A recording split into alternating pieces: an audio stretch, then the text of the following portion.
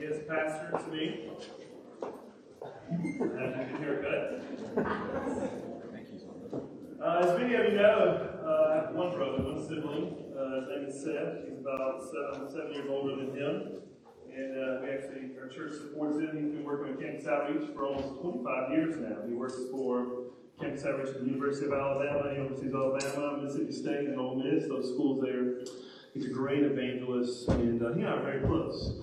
Actually, I love it when he comes to visit because everyone asks who's older, which kills him. I'm almost a decade older than him. But anyway, in our life, I can think of two arguments, major arguments that he and I have. All right? Here's the first one. It was on the 17th green at Twin Pines Country Club. Our club that I grew up on, our parents would meet him and my dad were playing in a tournament. It's a notorious green. It has a steep slope in it. It's tricky. And in that tournament, we were vying, I hope, probably to do well in it. And we made a read on a putt, and I said it went left, and he said it went right. And even after we putted it, he was convinced it went one way, which actually went left, by the way. And but we almost got a fight. I mean, we were arguing. We were grown adults. I think I was married. He wasn't married yet. And my dad was embarrassed, and we argued over the read of that putt. To this day, if we play the 17th hole, we'll always ask, does this go left or right? Every time we see each other. And so we took that back home and argued, and my mom was like, you boys have got to stop it. Okay, so that was last week. No, it wasn't. That was when we were young. I told you that. We were I think I was in my early 30s, maybe late 20s. Huge argument. The other conflict that he and I had was over a serious, dangerous doctrine. It actually was. And there's a denomination that's in my area that has where I grew up in Northwest Alabama, has a very, very large presence. And so much so that there was a seminary there and a high school for this particular denomination. And I'm not going to tell you which one it is, but actually it was one that was started out of the Second Great Awakening here in Kentucky.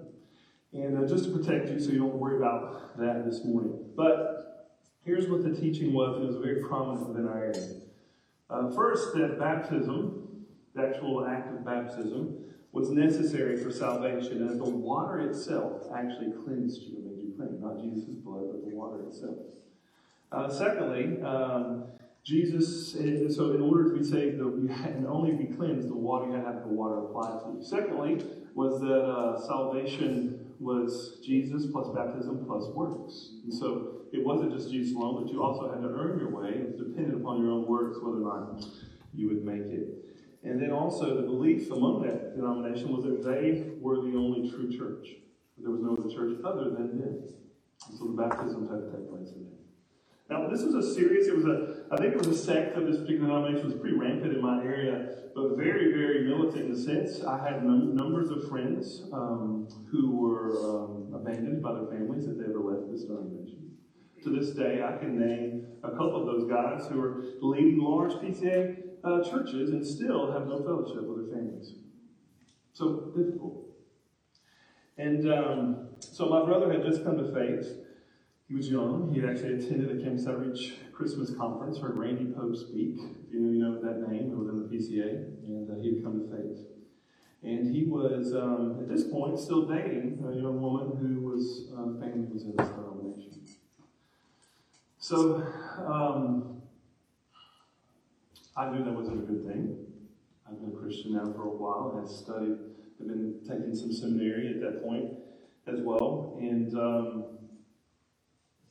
so families and friends I was raised in support. I was working with Campus Outreach to encourage them. Hey, this family is different. You should feel free to talk to them and even raise money. And against my better judgment, I decided, okay, my brother's family, the family that my brother was dating, that I would ask them. So I made a phone call to the father, and he answered the phone and told him what I was about to do. And in so many words, he basically said, I'm sorry, but we don't give outside of our denomination. We don't believe that would be the true work of Christ.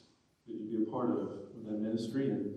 And begin to unpack some other things he'd prefer I do. And basically said, no way. And so it got a little heated on the phone. He kind of put me in my place. I said, I'm sorry, I don't believe that, and whatever. But it took place. Well, what I didn't know was that as I was making that phone call, my brother was at the dinner table with that family. And later my parents came to me that evening, and I didn't know that was happening. They said, "You've lost your brother. You've really upset." Now, the stakes were high, and I expressed my concern because I thought that, seeing the pattern locally, that he would abandon us. And I had great concern about the doctrine, which we should. Well, you know the story ends well, though, right? So my brother is fine. I'll save that for the end. But what we're dealing with this morning is it's a warning. This passage, this unique part passage where Paul speaking to Timothy, is a warning about quarreling over false doctrines and addressing false teachers. As a matter of fact, he mentions two of the names, Hymenaeus and Philetus. So that stinks for your name to be recorded in the scriptures for all of life, to be a heretic, right?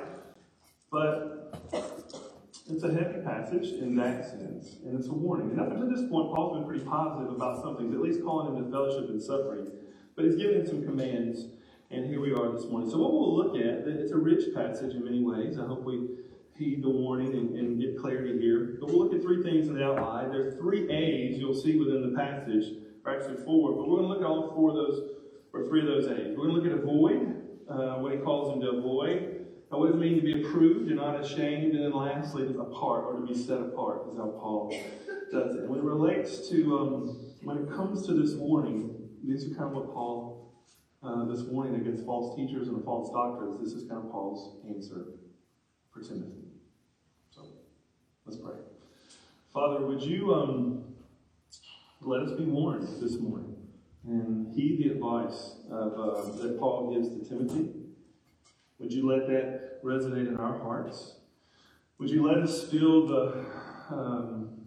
what seemingly the weight that was felt by Paul and his language and concern here? Would you let us heed the commands and apply them, figure out what does it mean, what does this look like for us as Grace Presbyterian Church, as believers in the 2022? And would you also exalt Christ, the one who is faithful and true, and remind us of that, of our firm foundation we have in him. In the name of Christ, we pray. Amen. All right, so the idea of avoid, that's the first point here. And you see there in verse 14, as it looks, it says, remind them, Paul says to Timothy, remind them of these things. Now he's telling him, he's reminding him of some truths he's just given him about the gospel, I think in verses 8 through 13. But he's reminded them, and at this point it's been kind of positive. He said, be strong in the grace, train faithful men, and remember these truths about the gospel. But this transition, after remind, then he goes to this word charge, and now he's kind of speaking from the negative, the idea, which is pretty normal, right? Here's what you should do, and here's what you should avoid and not do. The scriptures seem to do that a lot. So now the negative kind of connotation comes, and notice what it is. It's not to, there in verse 14, not to quarrel about words and see where we get the avoid in verse 16, but avoid irrelevant babble. So the idea is to move away from it, not get near to it.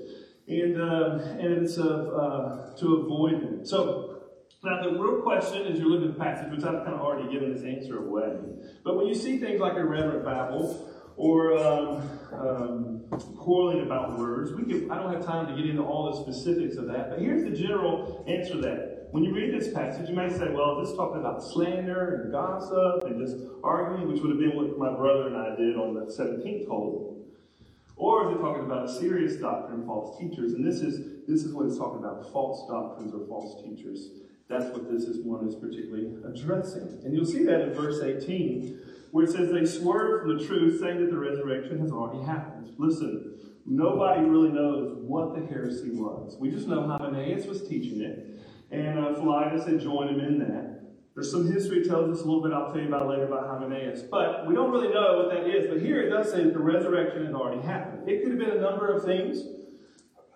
Some believe that there would be no resurrection of the body.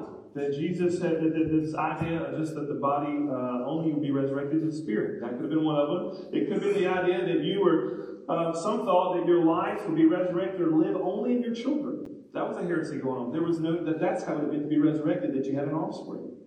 And then some kind of this Gnostic view a view again that it was just a spiritual resurrection one day that God's people would have. But we have a new heavens and a new earth, and Jesus has a new body. He touched them and fed. He actually ate bread. And so the gospel is not just a renewal of saving us spiritually, but one day we're going to a new heaven, a new physical place, here on earth, and a new body. It's a renewal of the physical as well. Don't know. But it was a big deal. And how do we know it was a big deal? Well, whatever it was very threatening, and the passage kind of lends itself to that. First, notice there the word charge. The very first, he says remind is the first command, but then he says charge. And that word charge is a very, very heavy word in the Greek, and it really has, sometimes people translate it, other translations say solemnly charged, that it's more than just charge. So here the idea of a serious, got weight to it word. He says charge them. But notice where he tells them to charge them. Charge them where? Before God. So the idea then is he takes them before God. Now, if you were to look up this phrase, which I tried to do a little bit, but the phrase charge them before God, or in the presence of God, is what sometimes is translated. A large percentage of those things in the presence of God are negative throughout the Scriptures. Some of the Psalms, the idea of coming in the presence of God is a scary thing, a reverent thing that would be kind of scary. But some of them are coming to the presence of God that are positive, and to enter His gates with thanksgiving. But most in that, I think contextually here is a little bit heavier. It's like there's some seriousness to what I'm about to tell you. But do it in the presence of God. So there's a weight in it. It's like, this is this is big boy issues, if you will. But bring it before God. In the presence of God, charge them. And what does he tell them to charge? The other way, and we see it's a big deal, is that look at the language. Look at the language that's around it. Notice that it says, if you quarrel, it tells them, charge them not to quarrel about words and avoid irreverent babble. But it says it does no good in verse 14. And then it says it ruins the hearers. Ruins their lives. Leads people into more and more ungodliness in verse 16. It spreads like gangrene, which is a very, very destructive infection, a bacteria that gets in and can overtake a body very, very quickly. And then also upsetting the faith of some in verse 18. So even the language, do you feel the weight of that? Like, it's serious language that he's using. So he says for them to avoid this. Now, at least in this point, you're probably, I guess, so what difference should this make in your life? Well, I think, like most, in the Bible studies this week, we did ask the question, in the two studies I lead, they asked the question, so how do you know what to quarrel about and what not to quarrel about? And what are things worth discussing, and what should you quarrel about? And so, here's an idea, here's one way we looked at it this week, and I'll offer this to you. And maybe this would be helpful just in general to think about things in the church and discussing issues that might be sensitive in your life or what. And you'll see this is the way I think about things. You'll notice these concentric circles. And the first one is that there are a lot of things that you can just discuss. And you need to determine, is this particular doctrine or this issue with a person, is it something worth just discussing? I mean, we can talk about this. We may differ, but that's okay. But then the next level, a little bit inside that, would be debate. Is this a topic that maybe we should debate? And, is this something that I'm willing to debate? It would be worth the debate, but again, not forfeiting the friendship or the relationship. And then there are some things of the faith, particularly, that maybe we need to defend. And that, this is an important doctrine that I will defend it if you want to come at it, and I'll kind of stand up and talk about it. That's a little bit more serious than debate or discuss.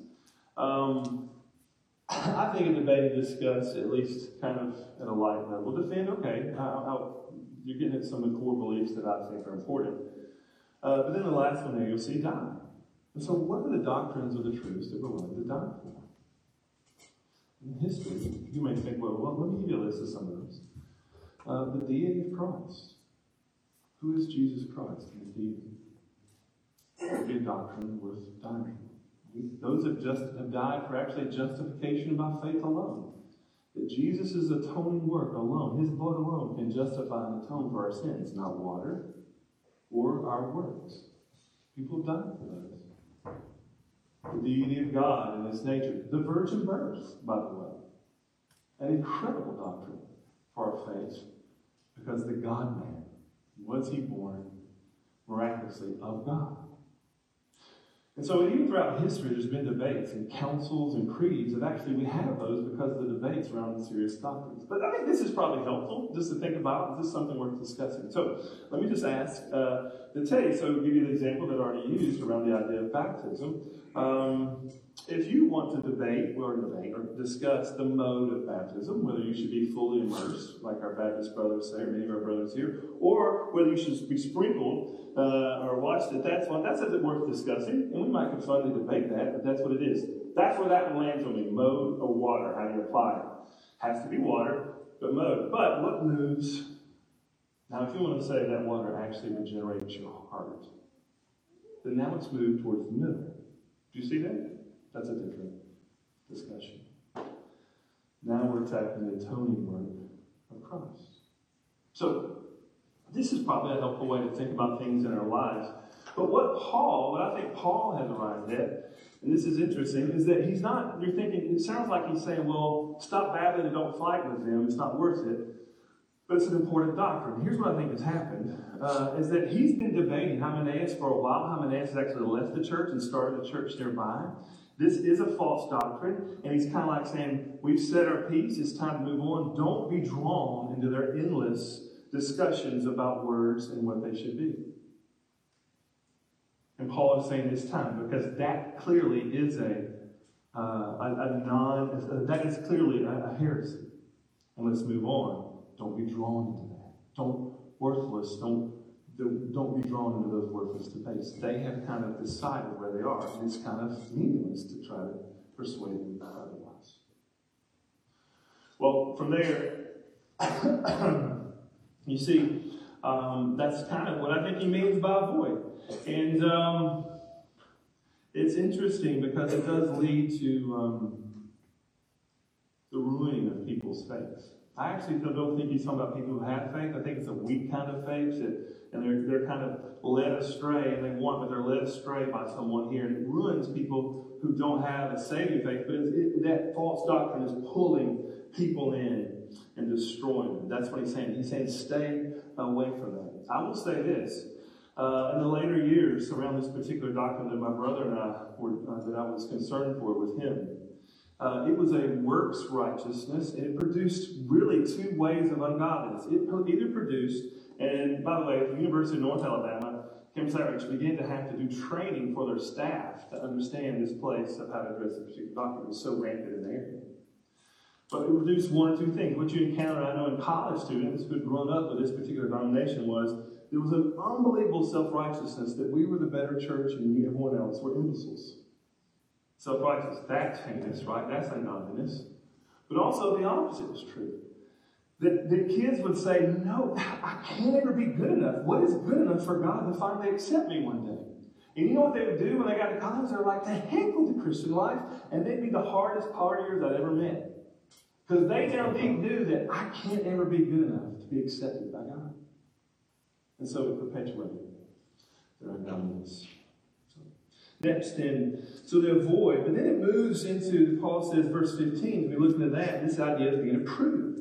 And so this verse is sandwiched right in between it. So how do you deal with these false teachers? Well, notice what Paul does. He says, do your best. So that word there, that phrase, do your best, really doesn't mean that. It's a zeal. He said, give your best effort to something else. All right? He's transitioning that. And he says, present yourself. Now notice what he says, present yourself to God.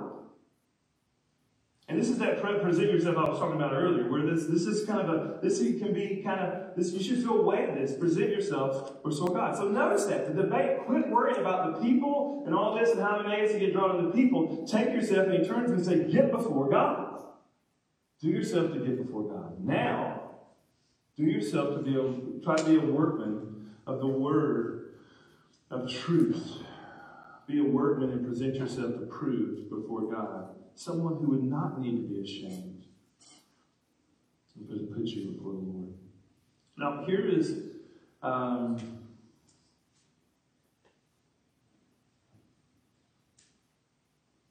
Calvin said this. He said, indeed, there is nothing that tends to more check a foolish eagerness for display than to reflect that we have to deal with God.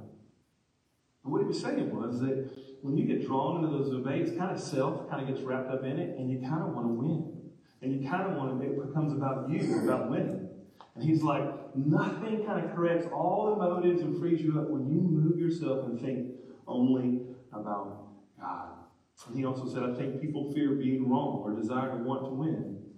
But turning to God puts you in the right place. So he tells him to turn to God when these come. Instead, be putting yourself before God. Now, let me just give you one application there that I think would benefit you in all of your life. It's one that I try to apply from this particular principle. When you study the Scriptures, if you could have the posture to say, God, I don't care what truth is. I know you're truth, and you are truth, and you reveal truth. I don't care what the truth is. I just want to know. That ought to be your posture. I want to know what the truth is. I'm not sure. And by the way, if there's not some things in this that you struggle with, then you've got a God of your own making. There will be some things that will be difficult about God's truth. Otherwise, you just make God, you know how many things that are kind of difficult or you're rough, you're like, I don't know if I like that. I've struggled with that particular idea of what God, but that's a good thing. Because the point is for us to submit to Him. And I will say, with this particular doctrine, I took many years that I was telling you there was a struggle with my brother. And I had entered into so many debates with people about it that I actually had to say, all right, Lord, if they're right, I will become one of them. That's all right. Let God deal with us. There's some wisdom in how to study to do that. But that in a sense, is what he's telling him to do. And so I know as we looked at it this week, there was a feeling among the Bible studies, at least among the men, we're like, oh no, this feels like a work salvation. Like God's only going to love us if we're good workmen of His Word. Okay? I don't think that's what it is. This is what we would call a sanctification verse, not a salvation verse. All right? Our salvation is secure and given to us by God, but a sanctification is how we relate to God and how we walk with Him. And we are sinners, and we do mess up, and how we obey matters. And so what he's doing is he's saying, when it comes to the Word of God, or the idea of the Word of truth, what he actually uses here, he says, do yourself to be a workman. Work hard at this. Think of it this way. This is the best way of illustration, and we'll give this one a try this morning, right? But think of a child who has good parents, great parents, right? And they live in this particular home. Mom's been out of town for a while, or dad, doesn't matter. Let's say mom's been out of town for a while, and she's coming back. And the children know that their mom's one ask was that her only thing was that they're terrible at keeping the room clean and their house clean, but the one ask was they know it blesses her whenever the house is clean and they have things put up. That's just one way to show her love. All right? And let's say it's her birthday while she's gone. So they want to give her a clean house when she comes home, right? Well, then she comes home. What if they forgot? What if they didn't do that? What if they get home and the house is terrible? You ever done that, by the way?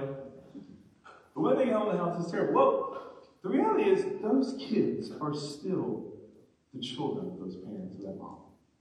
They're standing, cannot be king. But they should have the house clean. And the commands of God, the reason they wanted to do it, if they did do it, was because they loved their mom. On their mom's birthday, they wanted to celebrate it. And so anytime God is calling us to obedience, our relationship with God is based upon a love relationship, not to earn His favor, but because of His favor. But here, you can be ashamed if you don't put the effort you should. Meaning, if you're not motivated by the love of God in a way that makes you want to handle the Word of God and present yourself approved, you can be ashamed.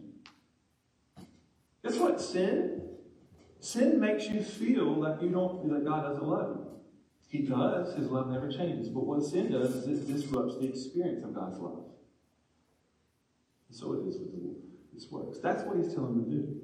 Do yourself to present. And by the way, it's anchored because he reminds them, remember, there was a salvation before this, just before verses 8 through 13. He said, remember Jesus Christ risen from the dead. And remember that you're the offspring of David. That all these things you have by God's grace, and Jesus has risen for you. And that the elect will all be saved or secure. And even if the gospel is bound, even if your sin, the word of God, even if you're in chains like I am, the word will still go forth. So he's already anchored in just before this. He says, because of that anchor, do yourself best to present yourself before God. That's all of our call in many ways. And he calls him to notice that he is around handling the Bible. Now, it's probably that word of truth there is the actually spoken word of truth. It's not, they don't have the full canon of Scripture yet. So the idea, this is words of Babylon. So Timothy would have the Old Testament, and all you have is the teaching of the apostles. So he's telling them, be an approved worker, do great work to think about how to say well who God is and what he is. Do you feel the weight of that? Do your best. Don't be ashamed to do that. Now, that's a call to a pastor, by the way. Notice as elders and pastors came out, we should feel the weight in an extra weight this morning. But guess what? Pastors are an example to the flock. This will be to the whole congregation. Well, do your best to present yourself approved by God. So, notice there's all this thing going on around you. Don't be drawn into that. Get before God, have a posture that I'm before God and in His presence. And be a workman and work at it. That's what He's calling him to do. Rightly handling the word of truth. That rightly handle would have meant to straight cut. It's a word that would have been used to talk about cutting something straight. If a board is being cut straight or cutting a path through the woods or through a mountain or something, it's the idea of cutting it straight. Think about the straight truth of who Jesus is and what He is. All right. Then lastly, we come to the part, the last A, that was the approved. The idea.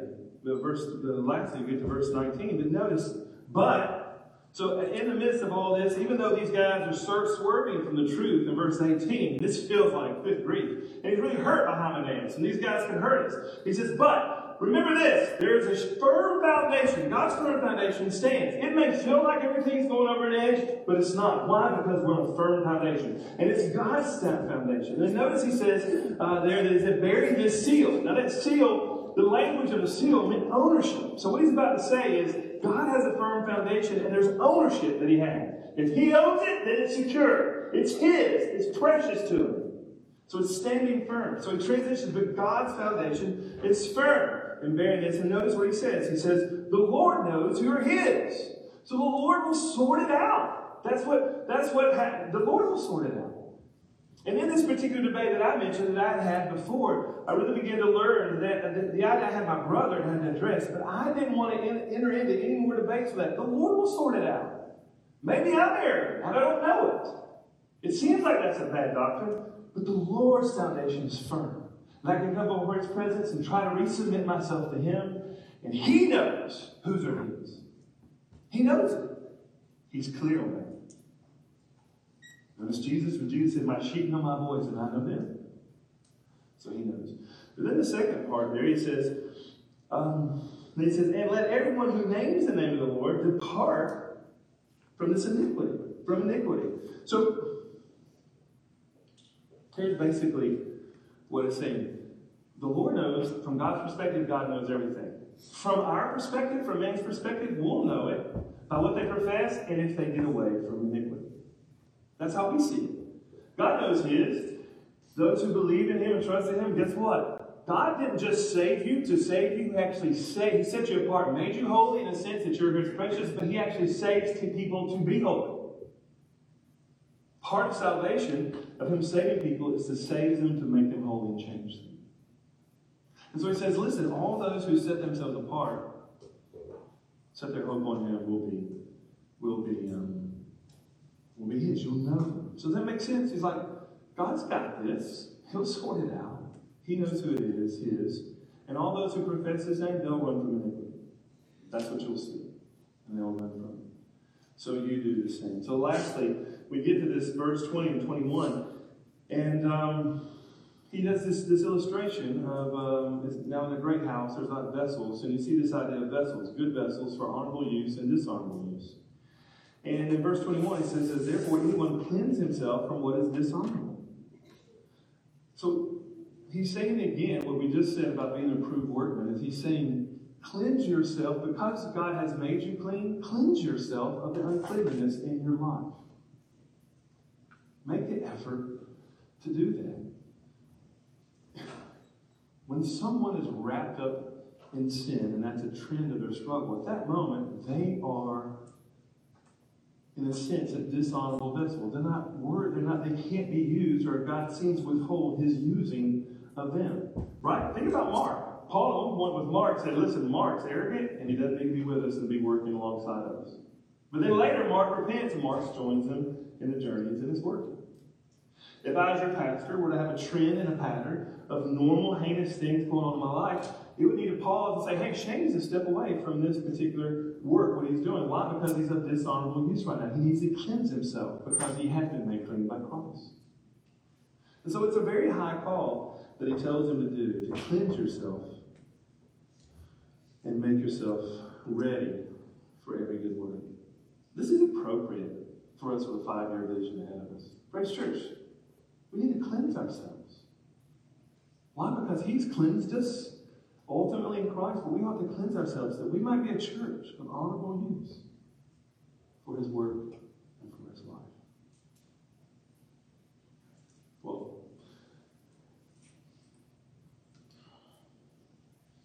avoid, proved, and set apart. What's interesting is you'll notice in verse 19, there were quotes. And these quotes are, Paul is quoting the Old Testament. And he's quoting Numbers 16. He's actually quoting Moses. And those exact words there, those two phrases he used, Timothy would have known. Timothy was like, oh, this is a big deal.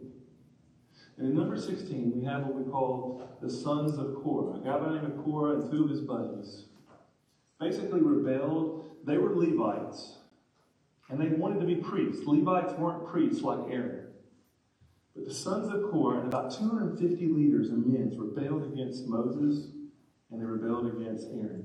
And they basically said, we are just like you. Your office and God is wrong in this. And it's kind of a rebellion to it. And you know what Moses says? It breaks Moses' heart, it looks like in the scriptures. And he falls down on his face as soon as they say this to him. And he goes before the Lord. And you know what he ends up telling him, God tells him to do?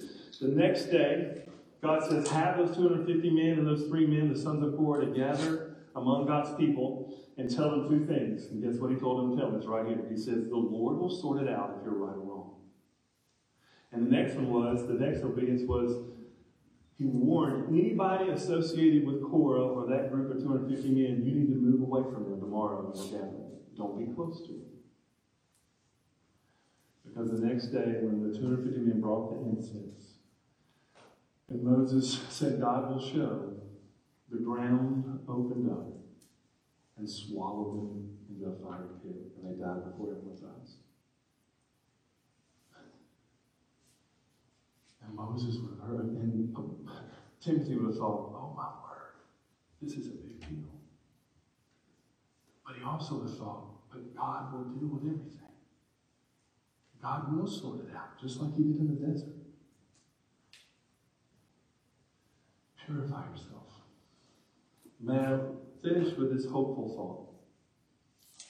By the time we get over to Numbers 26, there's a verse 11 that says, in that particular passage, Moses is repeating what happened earlier. And in verse 11, as a zinger, it says, but not all the sons of Korah died.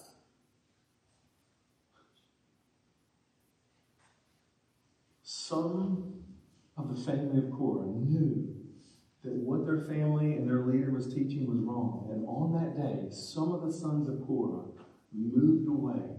They ran from the iniquity and they moved over to the rest of the congregation. And guess who they became? You ever read your Psalms? A psalm by the sons of Korah? Their descendants became the worship leaders in the temple. They became vessels of noble and honorable use. If you've ever read Psalm 46, that's a song of Korah. And we sing about it today. It says, be still and know that I'm God. And I'll be exalted among the nations. I'll be exalted throughout. I think they were still that night. And they knew to be for it. Because guess what the first verses of Psalm 46 say? That though the mountains fall into the sea, and though the oceans rage with foam, most think that the sons of Korah were thinking about their ancestors who were absorbed. And they said, one of the greatest things we could ever do and continue to do is be still and put ourselves before God. And then celebrate the grace to be separated. I'll finish with my brother.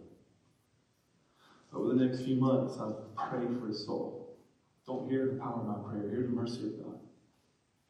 He continued to worship and go to that church with that family. And over time, he began to hear things and say, there's no way that's true. I'm reading the Bible. That's not what it says. And one day he separated from the sons of Korah so that he might become a remnant. What a mercy of God. He had encountered God, and he separated himself from those things that were irreverent back. Let's pray. God, as we come and sing here to you and close, would you let